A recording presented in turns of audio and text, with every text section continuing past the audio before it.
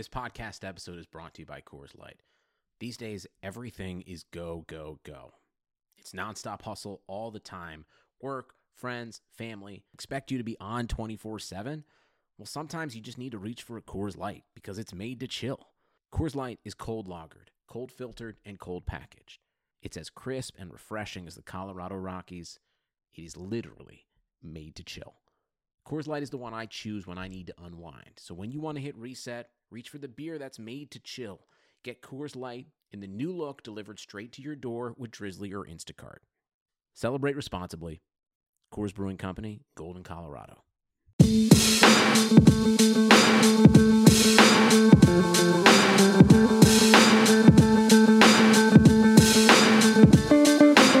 Happy New Year, everybody. This is Keeping It 300, brought to you by Blue Wire. I'm Fallon Smith, and after a week off, James Jones is back on the mic.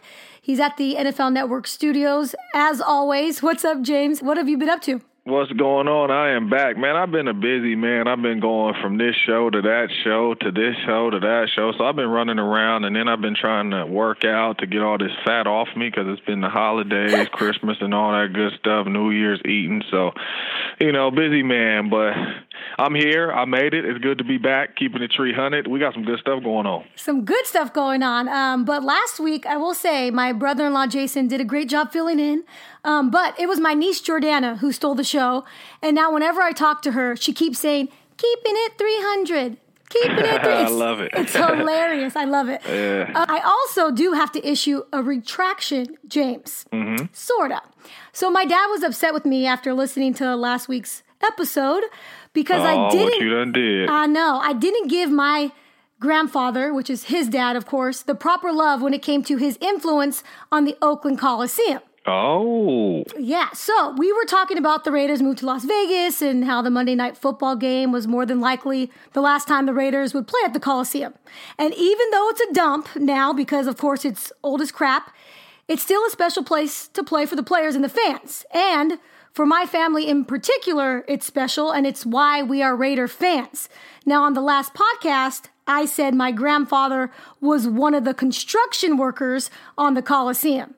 I was wrong. Mm-hmm. And my dad, let me tell you, my dad corrected me, okay? He sent me this long, crazy text message. He was pissed. And he said, what are you talking about? Your grandfather was not a construction worker. In fact, your grandfather was the man who built the Coliseum. He was the head superintendent. Yeah. Fallon. I know. Oh, yeah. I would have sent you a text, too. And, yeah, you don't want to know what my text would have said. If I was Pops, I'm very angry. He took a construction worker, and he did the whole thing? Yes. So he was the head superintendent. He was the man in charge. And even on his tombstone, he passed away when I was little. Even on his tombstone, it says, the man who built the Oakland Coliseum and actually the arena. He was even the head superintendent on what is now Oracle Arena, but back then it was the Oakland Alameda County Coliseum Arena. So yeah, that's how we became huge Raiders fans, because my grandfather built the Coliseum. How cool is that? Shame on you, Fallon, for not knowing that. And I'm trying to talk in the most calm voice as I can right now. But shame on you for saying a construction worker, and he is the man behind building the whole Coliseum and Oracle. Oh, my goodness. Yeah. So you're just trying to get brownie points for my dad. I hope Pops listening to you. I hope listens to this. Pops, I'm on your side, man. I am on your side because, man, I probably wouldn't call Fallon for a good week, Pops. You know what I mean? Even though she's still my daughter, Pops, if you listening, I would not call her for a good week. Shame He was so on mad her. at me. He was so mad at me. But come on, this was like 50-something years ago, back in the 1960s. I should know that. You should know if your grandpa built the Coliseum. I know. Shame. But anyways, okay, since the Raiders' time at the Coliseum appears to be over, I have to ask you, you played at the Coliseum, but before that, before you were a Raider, you were training in state-of-the-art facilities and playing at Lambeau Field. But still, when I talk to players, they say, okay, it may be a dump, but it's our dump. Yeah. There's nothing like the Coliseum. I remember when I first stepped foot in the Coliseum for a preseason game, and the way it was rocking in there, and just knowing that we were kind of rebuilding, didn't have like the football team we wanted, and how it was rocking in there. I remember Charles coming up to me saying, "Hey, that's a little different than Lambeau, huh?" And I'm like, "Yeah, buddy, this is the real deal." I mean, and it gave me goosebumps, man, because not only that, as fans of the game, everybody knows the Black Hole. Yeah. Everybody knows the Coliseum. Whether you play for the Houston Texans, the Green Bay Packers, doesn't matter. You know the Black Hole. You know what I'm saying? You can visualize how live it is in there. You see the Raider fans, how they come dressed to the game. It's just a different atmosphere, and I felt that when I first played my first game in there. Like, dang, this is real, and I love playing in the Coliseum. So how would you compare the Lambeau Leap to jumping into the Black Hole after a touchdown? Ooh, that is a very I got you. That's a very good one, man, because you're talking about two stadiums with a lot of tradition. You're talking about fans that have a lot of tradition. But I don't know. I don't know if it was me being from the Bay Area neither, and, you know, just my whole life kind of following the Raiders and the Niners and, you know, seeing the Black Hole on TV so much and, you know, following Tim Brown and those guys. So, you know, when I got drafted to the Packers, it was like, okay, boom, I've never been to Wisconsin, you know what I mean? Don't know how great their tradition is, never really followed them like that. So it was just a different feeling jumping in the Black Hole for the first time, because it's like something that I grew up, you know what I mean, watching those guys play, seeing the Black Hole and all that, and finally I'm here playing, and, you know, I'm one of the ones slapping the dudes with the mask, the gorilla with his mask on and all that, and the stands and all that. It was just different.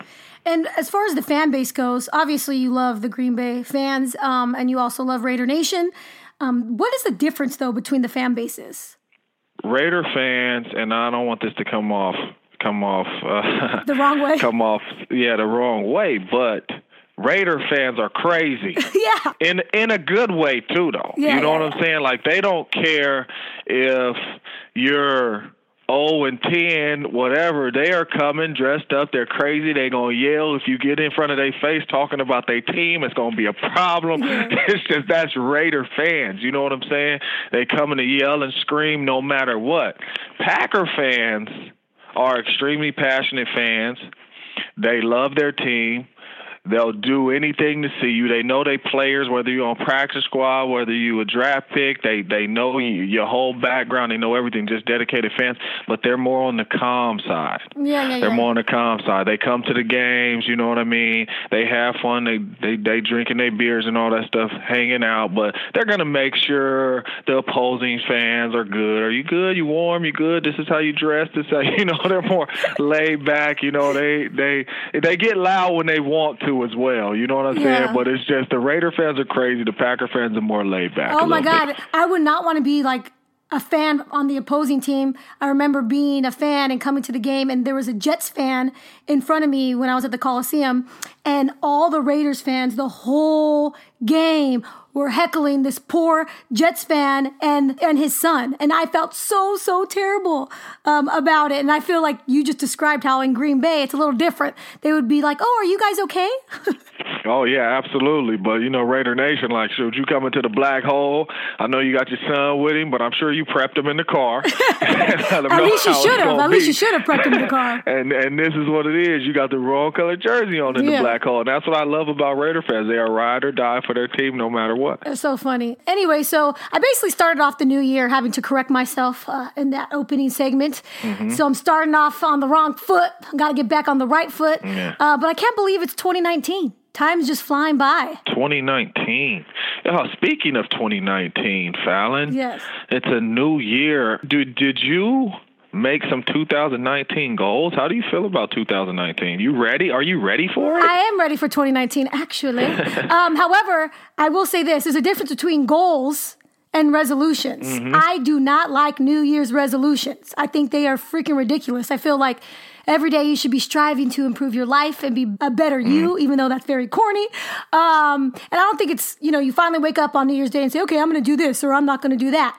I set goals. I actually do set goals. So, for example, let's just say My goal this year, I want to be on network TV. I want to be big time like James, okay? So that's a goal for the year, and I'll work towards that, right? A resolution is a decision to do something or not to do something, you know? So I can't decide to be on network TV. Well, I mean, it's kind of the same thing. Because if you make a resolution, I mean, now I know people who make resolutions and don't stick with them, because sometimes the resolutions are just crazy. That's my point, though. A goal is something you strive for the whole year. A goal. So at the end of the year, you look back, did I reach my goal? So for a resolution, you're like, oh, I want to eat healthier. I want to work out more. Okay. And then guess what? After the first week, you stop working out and you're eating a bag of hot Cheetos. And all of a sudden. Yeah. And I'm not a big fan on resolutions neither. But when I do make them, I try to hold up to my resolutions. Like, I don't just play with them. Like, so if I say, you know, my resolution this year is I'm going to cut out candy. That's not going to happen. Wait, it hurts. You were eating a lollipop yesterday. So please don't say that. It hurts me even saying that. You know what I'm saying? But I am going to cut out candy. And you always like putting me on blast. James, you know what I'm saying? You ate a lollipop yesterday. Today, what my resolution is. Do you hear me? You're bringing it up yesterday. Yesterday was the first of the year. It doesn't matter. You can put your resolution. You can say you start your resolution when you want to. And today I am starting mine. I struggled with it yesterday. Today I've started and I'm cutting out candy, and I am going to try to hold to it, man. You know what I mean? Now I ain't saying I'm cutting out sweets. I'm still going to try to get me some cakes and all that. But I am cutting out candy, man. I eat a lot of candy, especially sitting around here at the network. I'm trying to cut out a lot of candy. So that's my resolution. So I'm going to try to stick with it. So I believe resolutions are something like goals. But I hope you hit your goals, and I hope I see you on TV big time. You probably ain't going to return nobody's calls, because, you know, that's how you get bougie Fallon, you know. But, you know, I hope all that stuff comes true for you. And I know you're going to work extremely hard for it. That was a goal. And it was actually just an example I was giving of a goal to show you the difference between a goal and a resolution. I believe in, like, you know, people do, vision boards. I think that's really cool. I have never done a vision board, but a lot of people do vision boards, which are cool. But I don't like resolutions. I just like setting goals and working the whole year to achieve those goals. Mm-hmm. If I do have a resolution, it's to not drink so much wine. Not drink so much wine. Only a couple times a week. Only a couple times a week. Only a couple times a week. No, like a couple glasses a week. There you go. Only a couple glasses a week. Okay, a couple glasses a week. Okay. There you go. Well, yeah, I mean, if you shoot for, you know, hey, Monday, Wednesday, Friday, you get a glass. You know what I mean? Take one off each week or something. I don't know. Check in with me next week. See how that went. Yeah. I'll check in. You have 2 on Monday, 2 on Tuesday, 2 on... Oh, my God. My parents listen to this, so be quiet, James. That's all good. Mama know you drink wine. I drink wine with my mom, actually. Yeah, exactly. She a lightweight, though. Good. My mom's a lightweight. After one glass, she gone. Oh, you can, don't call Mama a lightweight, because then that's gonna have everybody thinking you're an alcoholic. I'm laughing, though, because she's Mexican, man. She's a lightweight. You got to be able to hold it down. That's terrible. Mama knows her limits. That's it. She's trying to teach you. See, you're not paying attention. She's saying. Okay, let's move on now. Okay, now this is crazy, because I opened my Twitter and I'm like, what in the world is going on in Pittsburgh? What in the world is going on with Antonio Brown? Lord. Yeah. Now, I love AB. Mostly because of fantasy. I've picked him up every year for like the last 5 years, and he delivers for me.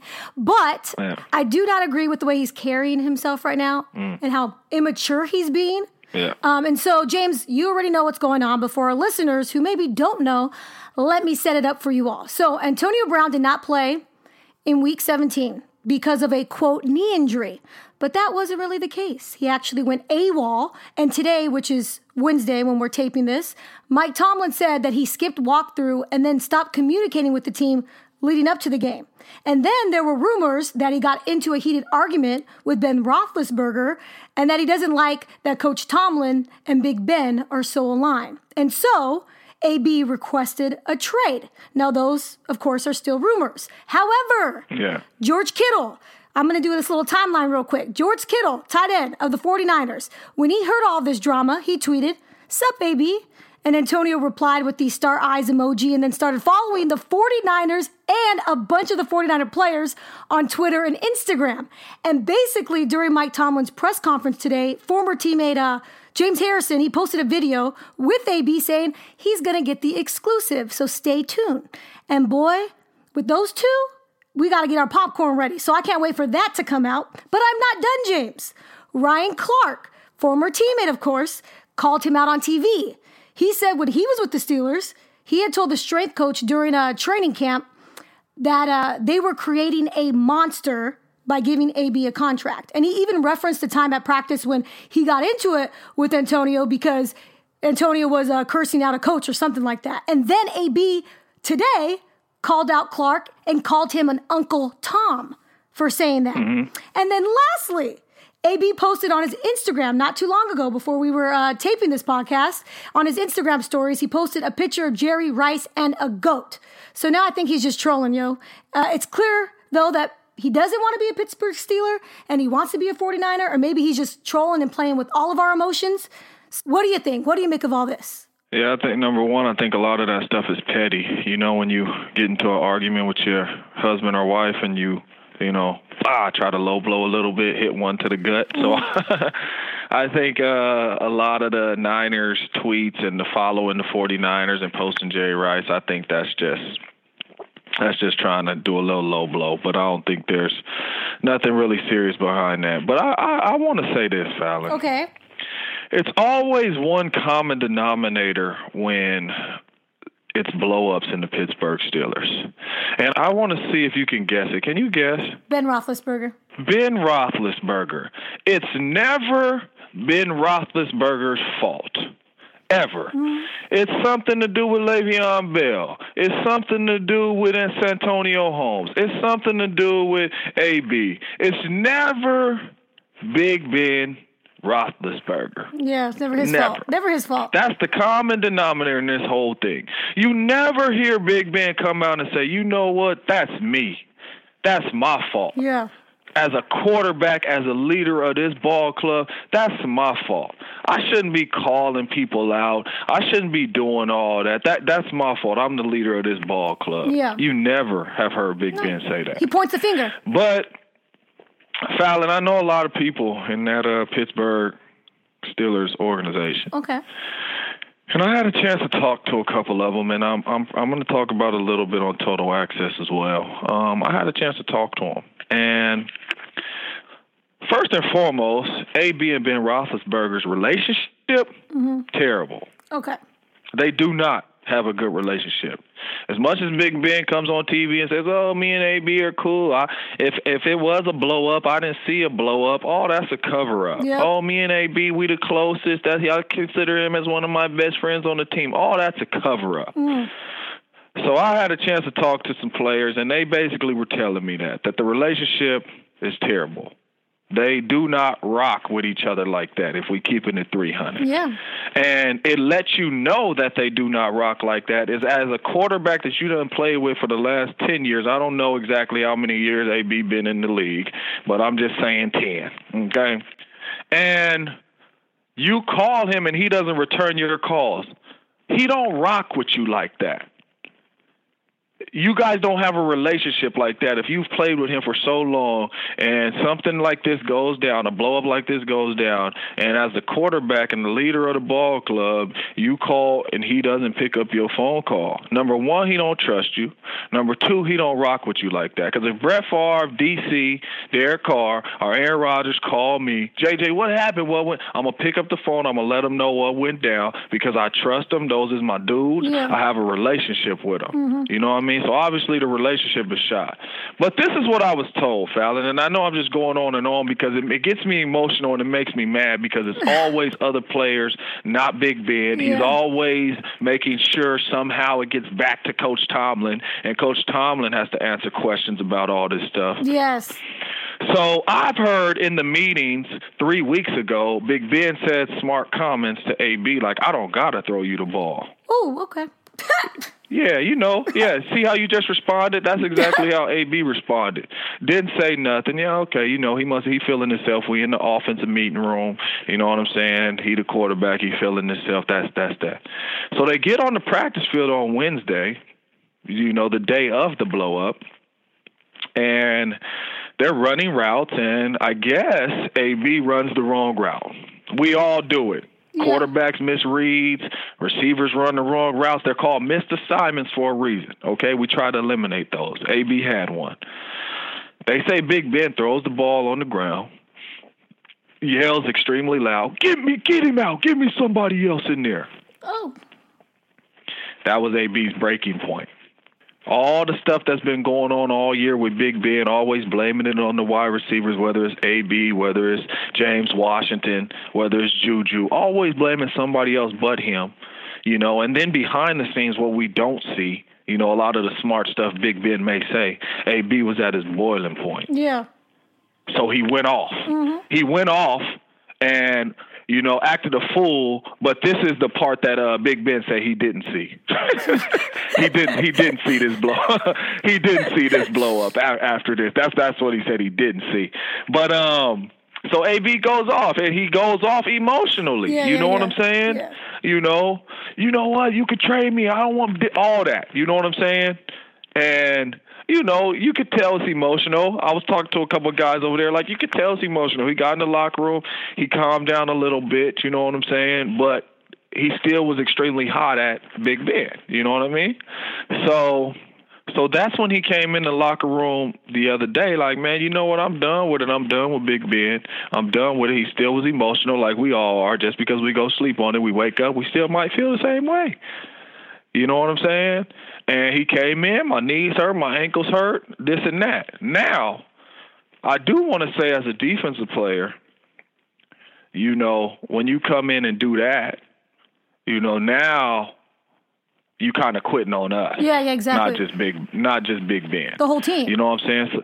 But I'm saying, like, offensive players. I didn't say offensive players because offensive players have seen all year long what went down. Okay. Because you're in the meetings with offensive players, so you see the smart stuff Big Ben says and all that. Like, defensive players are not in the same meetings we are in. You know what I'm saying? So they see what happens on the field and that side of it. So now it's like, okay, I understand you arguing with Big Ben and fighting with Big Ben, you know what I'm saying? But you part of our team too. We need you. You know what I'm saying? We need to win this game, and we need, the Browns to handle business, and we in this thing. You know what I mean? So I get where they're coming from, and I also get where AB is coming from. I'm done. I don't want to play with Big Ben. I'm in my feelings. You know what I'm saying? He's been doing this all year. It's always the receiver's fault. It's always our fault. It ain't never on him. You know what I mean? And, that's kind of what happens. But do you think this relationship is repairable? With Big Ben and AB, no. Okay. No. So you think a trade will go down? I just think the trust will never be there. Okay. You know what I'm saying? All the stuff that Big Ben has done in public. Yeah. You know what I'm saying? Yeah. I think the trust is not there. Like, we've never heard AB come out and bash Big Ben. Never. Never, ever. You know what I'm saying? And I'm sure there's plenty of stuff that he can give you. Like, I guarantee if AB goes or gets traded to the Niners, watch all the stuff that comes out about Big Ben because he don't play with him no more. Oh, yeah, there's going to be a lot. But he's never came out. But Big Ben consistently comes out talking about AB and any other person on that team. It doesn't matter, and it's never Big Ben's fault. You know what I'm saying? Which is crazy to me.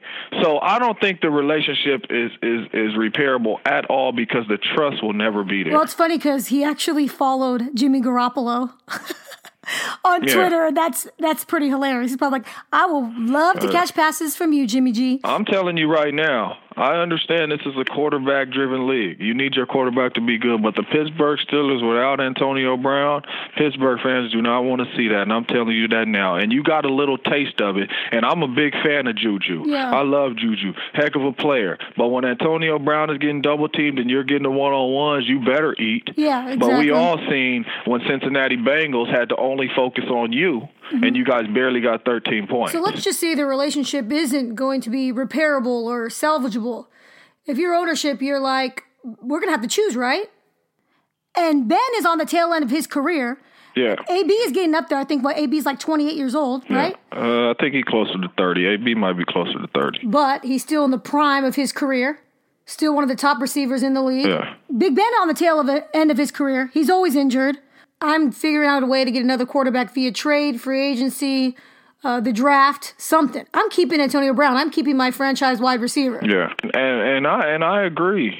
I agree because I feel like AB is more important to that organization and that franchise than Big Ben is at this time. At this time in his career. But then again, we all know they're not trading Ben. I know. So that's out. So I think if it was going to be anybody that's going to be out of there, it's going to be AB. And I think that any place I've been with a quarterback, you are the leader of the ball club. People listen to you. Yeah. Like, if this was going down with me and Aaron Rodgers or Jordy Nelson and Aaron Rodgers, Raj would grab us, have a conversation with us. Mm-hmm. Like, we not putting all this out there in the media like that. Like, we a team. You know what I'm saying? Like, no, we're not doing that. And obviously, Big Ben is not that guy. He's just throwing everybody under the bus. He's not saying, I'm the leader of this team. Don't worry about it, Coach Tomlin. I'm going to get this under control. Me and AB is good. You know what I'm saying? But their relationship is not like that. And Big Ben is not a leader like that. And he's lost the trust of a lot of his teammates anyway of even being a leader like that because of the way he throws his teammates under the bus. And they told me that it's a lot of guys in the locker room that don't even rock with Big Ben.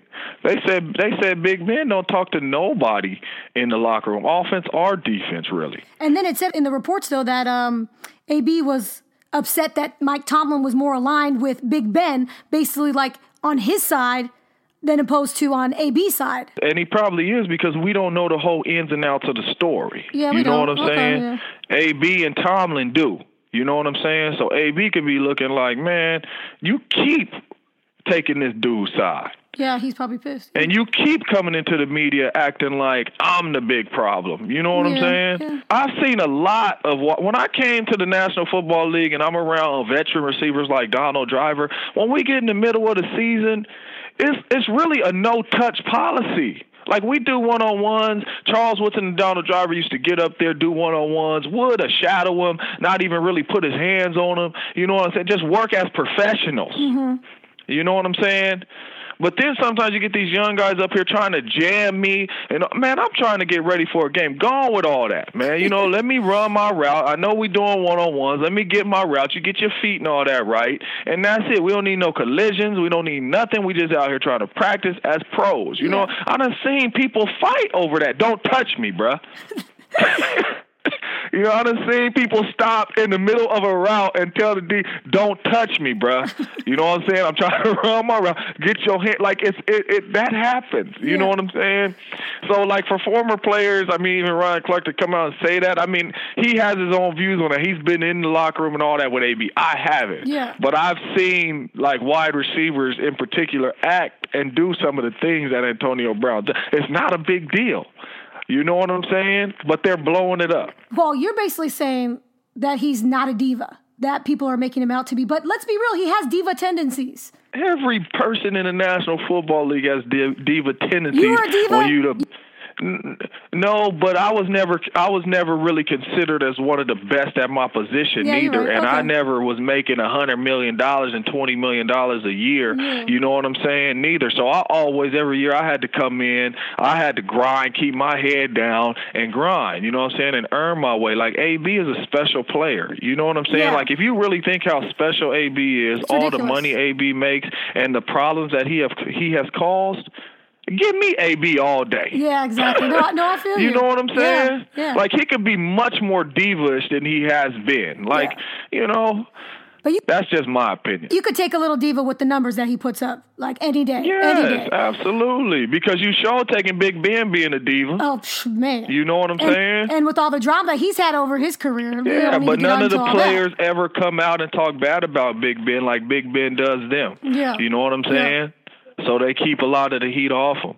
And that's why I really wish AB would have did an interview with James Harrison and really told everything.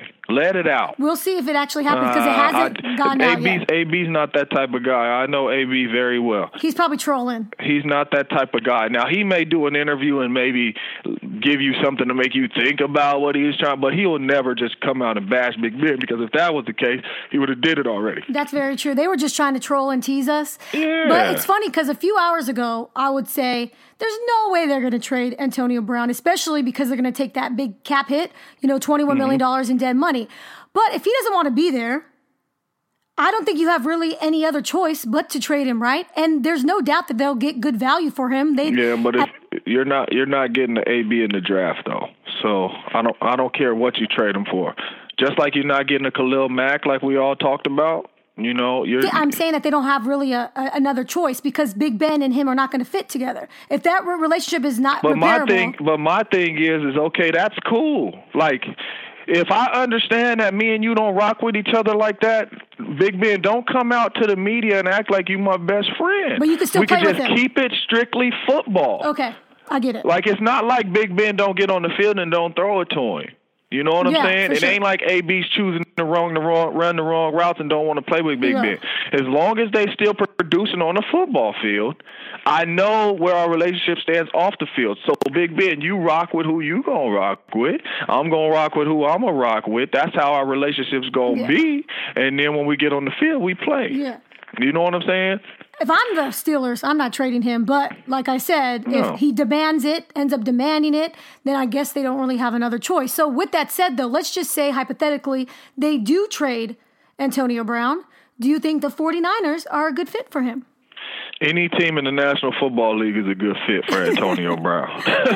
I mean, he's not one of these players that you got to say, he's a system guy, we need to put him in this system. You put AB on any team with any quarterback, he's going to get open and he's going to get the football. So any team that wants a big-time player, come trade for him. Because it ain't like... Oh, my goodness, because it ain't like he need, any team. I know everybody drooling at the mouth right now if this was a possibility. The Green Bay Packers, Devontae, AB, oh, my goodness, Lord have mercy, I just got the chills. Woo-wee. That would be crazy. Gosh, you talk about AB with Derek Carr, my goodness. You talk about AB over there in Cleveland with Baker Mayfield and Jarvis. Oh, my gosh, you put him anywhere. Ooh, it's problems. Oh, my God, big problems right there. But I think AB actually would fit in really well with the Raiders because... He would fit in great with Derek Carr and the Raiders, man. And guess what? He'll be in Vegas in a year, and something tells me that guy likes to have a little fun, and he might like to have a little fun on the Strip, too. So maybe that's an attractive destination for him. I'm just saying, I could see him in black. I could see him in that black and silver, running, making plays with Derek Carr. But like I said, AB is not a system guy. He's not one of those guys where you got to put him in the right system. You put him in, you let him play, and he's going to make plays. The last thing about this whole situation, though, part of it, in my opinion, I feel like winning cures everything. And the fact that they had a tough season, I think that could have caused some friction as well, just throughout the entire locker room. Because if they were winning, do you think this would still be happening? Like, has AB and Ben's relationship been like this for the last few years, several years? It's been like this for the last years, but like you said, you're extremely right, because winning covers stuff up. It doesn't necessarily make things a lot better, but it covers things up. You know what I'm saying? Because how is AB and Big Ben's relationship not good and we're 9-0? You know what I'm saying? Exactly. Or how did we win 6 in a row, but their relationship's not good? Like, nobody's even going to be trying to attack that because it's like, man, whatever, we winning. You know what I'm saying? Exactly. Like when AB last year, when AB knocked the whole container off on the sideline because he was wide open on one of the plays, like, they won, they were winning. You know what I'm saying? They had a good team last year. Boom, you talk about it that week, it's done. It's no more talk about Big Ben and AB relationship because they're winning. You know what I mean? So it covers up a lot of stuff. Dang, you know what? I need to put this podcast up because you have kind of breaking some news, sort of, and you're going to do it on Total Access, and they're going to have it up before us, and they'll probably be mad if I put this on Twitter, huh? Yeah, you can't post it right now because you're going to mess my juice up on Total Access. I will. I'll wait till after. Just post it right after TA, and then we're going to get all the juice, because I'm definitely not going to be able to say everything I said, because as you know, on TV, the segments is 2 minutes, and the other people got to talk too, so it's really the exclusive interview on here because I was able to talk for dang near 25 minutes breaking down the whole whole situation. So, yeah, we got the exclusive here on Keeping It 300. Because it gets me upset, man, that it's never Big Ben's fault. It really gets me upset. And then before I even got on the podcast with you, I read a little tweet, and it said, Big Ben says that Le'Veon Bell's distractions hurt the team way more than him not even playing. Oh, Lord. You know what I'm saying? Just like that. Like, it's never him. Yeah. Like, when you guys were losing all those games, it wasn't you throwing all those picks. It was the receivers running the wrong routes, or, the receivers need to dive and go make this play. And you don't play receiver, Big Ben. You don't know how hard it is to track these balls. You don't know how hard it is when a DB is coming, pulling on you and holding you, or coming down to hit you, and you still want to catch it. You got to catch it. You don't know. What's going to happen when Big Ben comes after you? Like, yo, really? Man, come on, Big Ben. I ain't never been scared of nobody. Okay, I can't do that. I can't with you right now. Oh, man. Okay, we're going to move on from that, but that was some good stuff for sure. I can't wait to post it. But you know who I would want on my team? Beast. And no, not Julio Jones. I'm talking about DeAndre Hopkins. Oh, my goodness. Who wouldn't want to have him? Well, number one, he doesn't talk too much. He's about his business, so you don't see all this drama with him in the media. And he doesn't drop the ball. So this stat is ridiculous. I know you saw it, but on Twitter, I saw someone post this stat. He had 115 receptions and 0 drops. 0 dropped passes. Yeah, that's special. You were a wide receiver. This is dang near impossible. So how the heck did he do it? You know what? That's special. I mean, he did it because he's a special player, and he got probably the best hands in the National Football League, and which I like to call him mittens. Because mittens means you catch everything. That was our term when we played. You make a great catch, you're like, man, that boy got mittens. And that's what DeAndre Hopkins has. He has mittens. He has body control. He has eye control. He can track the ball anywhere it's going. He's just a special receiver. And we always used to pride ourselves on catching the ball, 0 drops. Like, we used to have a chart up in our wide receiver room in Green Bay. And if you dropped 2 balls, because we used to do winning and losing performances. If you had 13 catches for 262 yards and 3 touchdowns, 2 drops, that is a losing performance. We do not drop the football. As a receiver, catching the football is everything. That's what you pride yourself on. Like, if you go out to a football game and you have 10 catches and you dropped 1, you're thinking about that drop all night. Oh, for sure. And for Hopkins to go out there, 115 catches, 0 drop, that's special, brother. That is special. And if you are listening to me, Hopkins, right now, that is special, my man. That is special. I wish I was like you. I'm teaching my kids to be like you, man. That is special. That is unbelievable. Now, I don't know how long they've been keeping these stats for drops, but I highly doubt there is somebody else that has had 0 drops. Because that's just a ridiculous stat, mind-blowing stat. For this many catches, like, it might be a guy that went out there and had 20 catches, 0 drops. Yeah, exactly. But for you to get the ball thrown to you as much as he does, and to have 115 catches, and you mean to tell me not 1 slipped through your hand? No. Like, people don't understand how special that is. You know what I'm saying? Like, that is unbelievable, man. And even some of the catches that he made, like some of these passes that he caught are getting tipped before it even hit his hands, and just the concentration and the hand-eye that he has, man, is special, man. I tip my hat to him, man. I wish I could have accomplished something like that in my career, go through a whole season with 0 drops. But I hate talking about it, though, Fallon, because he's still playing. Okay, I know. You're going to jinx him. But here's what's funny. You can't jinx him as much as he might jinx himself, because he went on Twitter. I'm actually just pulled up his Twitter right now, and it's hilarious. He posted a picture with him holding Elmer's glue. And it says 115 receptions, 0 drops, but the glue is no longer Elmer's glue. It's Hopkins, catch-all, multi-purpose, wide receiver, sticks instantly, extra strong formula, no drops. Literally says this on his Twitter. It's hilarious. For what he did this season, he has the right to do that and post anything he wants, man. He's a special player, man. I'm telling you, people don't understand. That's hard to do.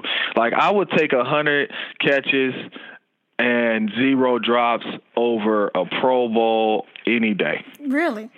Yeah, because as a receiver, that's what you pride yourself on, catching the football. Like if you go through you're going through a season with no drop, you're perfect. Yeah. Like you're really perfect. Now you could have run some bad routes and did that, and there may be some plays where you're like, dang, I didn't run a good route. I could have caught that ball. You know what I mean? If I would have ran a route, it would have, I would have got to that ball. It's a lot of that. Yeah. But the balls that I had a chance to catch that hit my hands. Mm-hmm. For 16 weeks, I caught everything. That's crazy. Man, that is perfect. To me, that weighs more than any Pro Bowl. I can't say Super Bowl because Super Bowl, but any Pro Bowl, any All-Pro, because as a receiver, like when you set your New Year's goals, like that was always one of my goals. Don't drop the football. 0 drops in the ball game. I never got it, but 0 drops. I mean, because everyone's human, there's going to be mistakes here and there, of course. Exactly. Everyone drops them. Like Donald Driver used to tell me. He said, JJ, if you watch me play long enough, you're going to see me drop another one. That's hilarious. And I said, dang, that's very true, because as receivers, I mean, you want to catch everything, but it just happens. You're going to drop it. You know what I'm saying? There should be like a perfection award then. For stuff that like this, some rare stats, there should be like an award. I'm telling you, man, special. Okay, so do you have a couple minutes to talk Mike Mayock? Yeah. Okay, cool, thanks. I know you have to run to a show. So, Mike Mayock is the new general manager of the Raiders. And this is a guy who maybe you know because he was a NFL Network draft analyst for over a decade. So he's evaluated a ton of talent. But also, as you know, being a GM, it's more than just the draft. It's free agency, how to deal with the cap, etc., how guys fit in your system, yada, yada, yada. So I'm indifferent when it comes to this hire. I don't love it. I don't hate it. We've said on previous podcasts that John Gruden is the GM and the head coach, and he has the final say, and that's fine. But I have said he needs to hire someone who he respects and will listen to, and Reggie McKenzie clearly wasn't that guy. Mike Mayock is obviously someone who John Gruden respects because he wouldn't have hired him otherwise. But will Gruden listen to him, James, when it comes to draft picks and other important personnel decisions? And when they disagree, how will that work out? That's obviously yet to be seen. But Gruden got his guy. So what do you think about the hire? I mean, Fallon, I'm with you. I mean, I think this could be a great thing, or I think it could be a bad thing. Because my thing is as Gruden, okay, you hired him. You said you guys have been talking about this since 1994. Yeah, back you know what I'm saying? And all that good stuff. But it comes down to, are you going to listen? Yeah. Even if it's a guy that you don't believe that you want or that you need, are you going to listen to him? Yeah. Because if that's the case, you guys are better off not hiring him, and you're better off just saying, listen, Mark, I don't need no GM. I got it. Yeah, exactly. You know what I'm saying? So now if you're going to bring him in and you're going to listen to him, then I think this could be a great fit, because he's been in this draft process. He knows all the prospects. He does his homework. And it's like anything else. You're going to hit and miss on some guys. But he's been in this business for a long time, so I would think the success rate will be higher if Gruden listened to him, especially the way Gruden has drafted over the past. So I hope he listens to Mayock, and I hope they're on the same page. But I listened to Mike Mayock's interview, and one thing that I really liked that he said on there, he said, I've been in this business for a long time. Yeah. And he said, every organization that I have been to, and I've talked to them about players, I would talk to the head coach, I would talk to the GM, and I would talk to scouts. And he said all of them had different views. All of them wanted a different guy. And he said that was a common thing around every building, every NFL team I went to. So he said, I told Coach Gruden that everyone needs to be on the same page. Scouting department, you and me. Yep. And I thought that was unbelievable because you need everybody. You don't need, we want this guy, we want this guy. This is who we taking. Yeah. You know what I'm saying? So everybody get on board. This is our guy, and I think everybody speaking the same language is going to be big for the Raiders. Yeah, and I'm just going to go out on a limb and say that I don't find Mike Mayock to be a yes man. I find him to be a really strong, a guy with strong beliefs, strong personality, but also with a mutual respect him and Gruden are going to have for each other. So obviously, as a Raiders fan, I hope this works out. We all hope it works out. That would be amazing if it does, because they have a lot of dang first-round draft picks in the next 2 drafts coming up. Yeah, and that's the main thing. You hit it right on the nose, Fallon. If you respect someone, you're going to listen to them. Exactly. And they obviously have to hit the ground running, though, with the draft in April and then the Senior Bowl's around the corner. So they're going to get to work. So I'm excited to see, how this goes. I think it's kind of a little crazy that Al Davis interviewed him, back in I think it was like 2009 and didn't hire him. But it's coming full circle again, just like it did with John Gruden. So that's kind of a little crazy if you think about it. Yeah. All I know is Mike Mayock had me as a free agent coming out, so I got a little bones to pick when I come back and talk to him. Dang, okay. You didn't say anything? You've never seen him around the studios? No, I never. He never in here at the studios, but I'll see him at. Once a Raider, always a Raider. So I'll see him when I go over there, and I'll mess with him a little bit. All right. Well, James has to go do a show, so that's going to do it for this week's episode of Keeping It 300. Make sure you subscribe on iTunes, Spotify, and Art19. And if you haven't done so already, please rate us and write a review. For James, I'm Fallon. We out. We out.